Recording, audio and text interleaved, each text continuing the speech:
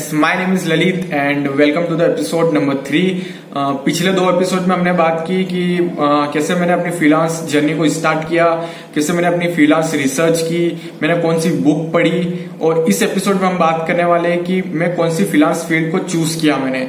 तो फ्रीलांस में बहुत सारी फील्ड्स होती है, तो आपको कोई भी एक या मल्टीपल फील्ड आप चूज कर सकते हो जिसमें आपको काम करना है। तो ये एक मेरी जर्नी का सबसे इम्पोर्टेंट स्टेप या यूं कहूंगे बहुत ही इम्पोर्टेंट डिसीजन था, क्योंकि इसी से मेरी आगे की जर्नी डिसाइड होती है।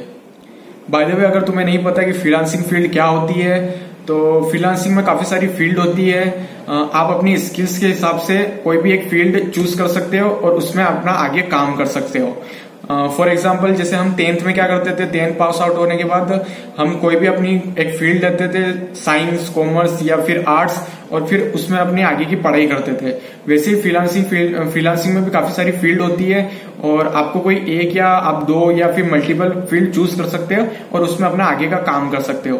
बस डिफरेंट यही था कि स्कूल में आप सिर्फ एक ही फील्ड चूज कर सकते हो, यानी कि आपने साइंस चूज करी है तो आप साइंस में ही आगे पढ़ाई करोगे, बट ऐसा यहाँ पर नहीं होता है। यहाँ पर क्या होता है, फ्रीलांसिंग फील्ड में आप मल्टीपल फील्ड चूज कर सकते हो आपके स्किल्स के हिसाब से। अब बात करते हैं कि कितने टाइप्स की फ्रीलांसिंग फील्ड होती है। तो इसका कोई फिक्स नंबर नहीं है कि 3 फ्रीलांसिंग फील्ड होगी या 4 फ्रीलांसिंग फील्ड होगी, इसका कोई भी फिक्स नंबर नहीं है।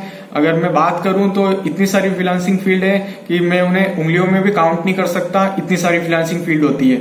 एंड ये समय के समय चेंज होती रहती है, नई नई फ्रीलांसिंग फील्ड ऐड होती रहती है और जो पुरानी हो जाती है वो रिमूव हो जाती है।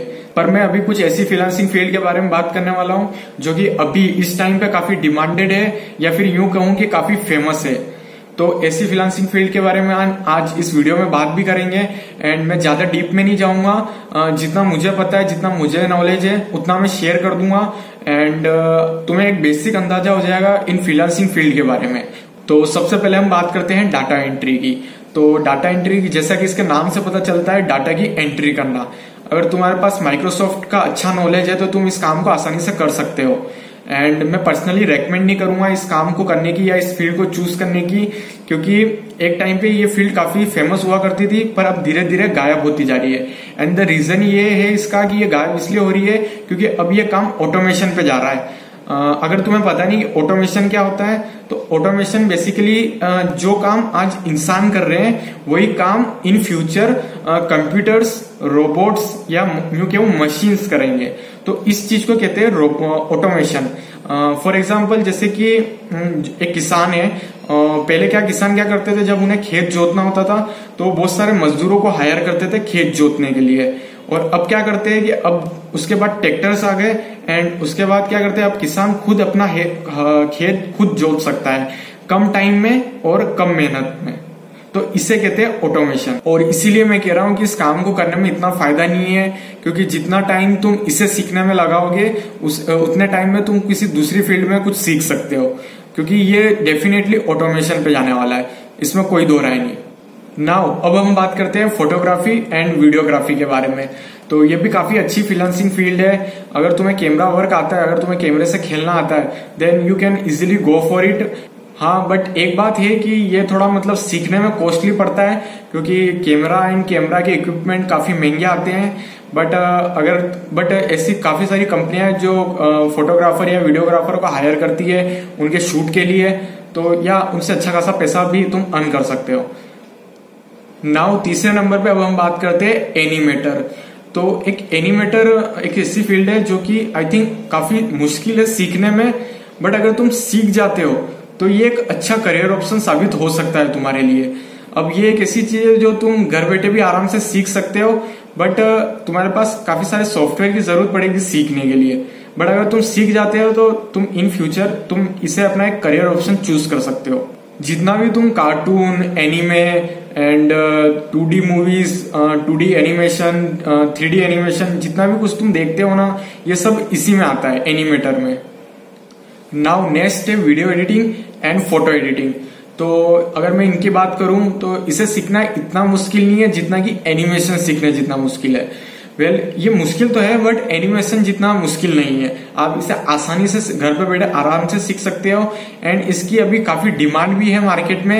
एंड डिमांड इसलिए है क्योंकि अभी इंटरनेट पे इंस्टाग्राम और यूट्यूब काफी बूम हुआ है कुछ पिछले 3-4 सालों में। तो इंस्टाग्राम पे लोगों को अपने फोटोज के लिए फोटो एडिटिंग जो ऐसे लोग चाहिए जो फोटो एडिटिंग कर सके उनके फोटोज के लिए। एंड काफी सारे लोगों को यूट्यूब के लिए एडिटर्स चाहिए होते हैं ताकि वो अपनी यूट्यूब पे वीडियोस डाल सके। एंड न सिर्फ यूट्यूब बल्कि इंस्टाग्राम पे भी काफी सारे अब वीडियो डालने लग गए हैं। इंस्टाग्राम ने खुद ने अपना फीचर लाया था IGTV का एंड देन उसके बाद अभी वो रील्स लाया है। तो दूसरे सोशल मीडिया प्लेटफॉर्म भी वीडियो को काफी प्रेफरेंस देने लग गए हैं। एंड ये एक अच्छी स्किल्स है एंड अच्छी फील्ड है। तुम इसमें एक्सप्लोर कर सकते हो, काफी चीजें सीख सकते हो एंड इसमें तुम्हें कोई टैलेंटेड होने की जरूरत नहीं है। तुम आराम से सीख सकते हो घर पे बैठे बैठे। बस तुम्हें कुछ सॉफ्टवेयर चाहिए and you can learn it. Now the next is content writing. जैसा कि इसके नाम से पता चलता है कि राइटिंग से रिलेटेड फील्ड है ये, राइटिंग से रिलेटेड काम होता है इसमें। एंड अगर तुमने कभी भी ब्लॉग या आर्टिकल्स लिखे हैं तो तुम इस काम को आसानी से कर सकते हो। अगर तुम्हें लिखने से प्यार है या फिर यूं क्या लिखना तुम्हें पसंद है तो तुम इस काम को आसानी से कर सकते हो। एंड ये अभी काफी हाईली डिमांडेड स्किल है मार्केट में। इसकी डिमांड अभी काफी ज्यादा है। एंड अगर तुम्हें ये नहीं भी आता है बट राइटिंग नहीं भी आती है कंटेंट राइटिंग, बट अगर तुम सीखना चाहते हो तो तुम इसे इजीली सीख सकते हो। इतना मुश्किल नहीं है जितना कि एनिमेशन और वीडियो एडिटिंग सीखना है। और अगर काम की बात करूं तो इसमें काफी सारा काम आता है। इंस्टा कैप्शंस लिखने तक लगाकर बुक लिखने तक का काम इसमें आता है। प्लस इसमें तुम्हें पैसा भी अच्छा खासा मिल जाता है। जो कंटेंट राइटर्स होते हैं वो पर वर्ड के हिसाब से अमाउंट चार्ज करते हैं। तो जैसे जैसे तुम्हारी स्किल्स बढ़ती है, जैसे जैसे तुम्हारा एक्सपीरियंस बढ़ता है, वैसे वैसे तुम अपना जो पर वर्ड का जो अमाउंट है वो भी तुम अपने हिसाब से बढ़ा सकते हो। पर इस फील्ड का एक माइनस पॉइंट ये है क्योंकि ये काफी हाईली डिमांडेड स्किल है।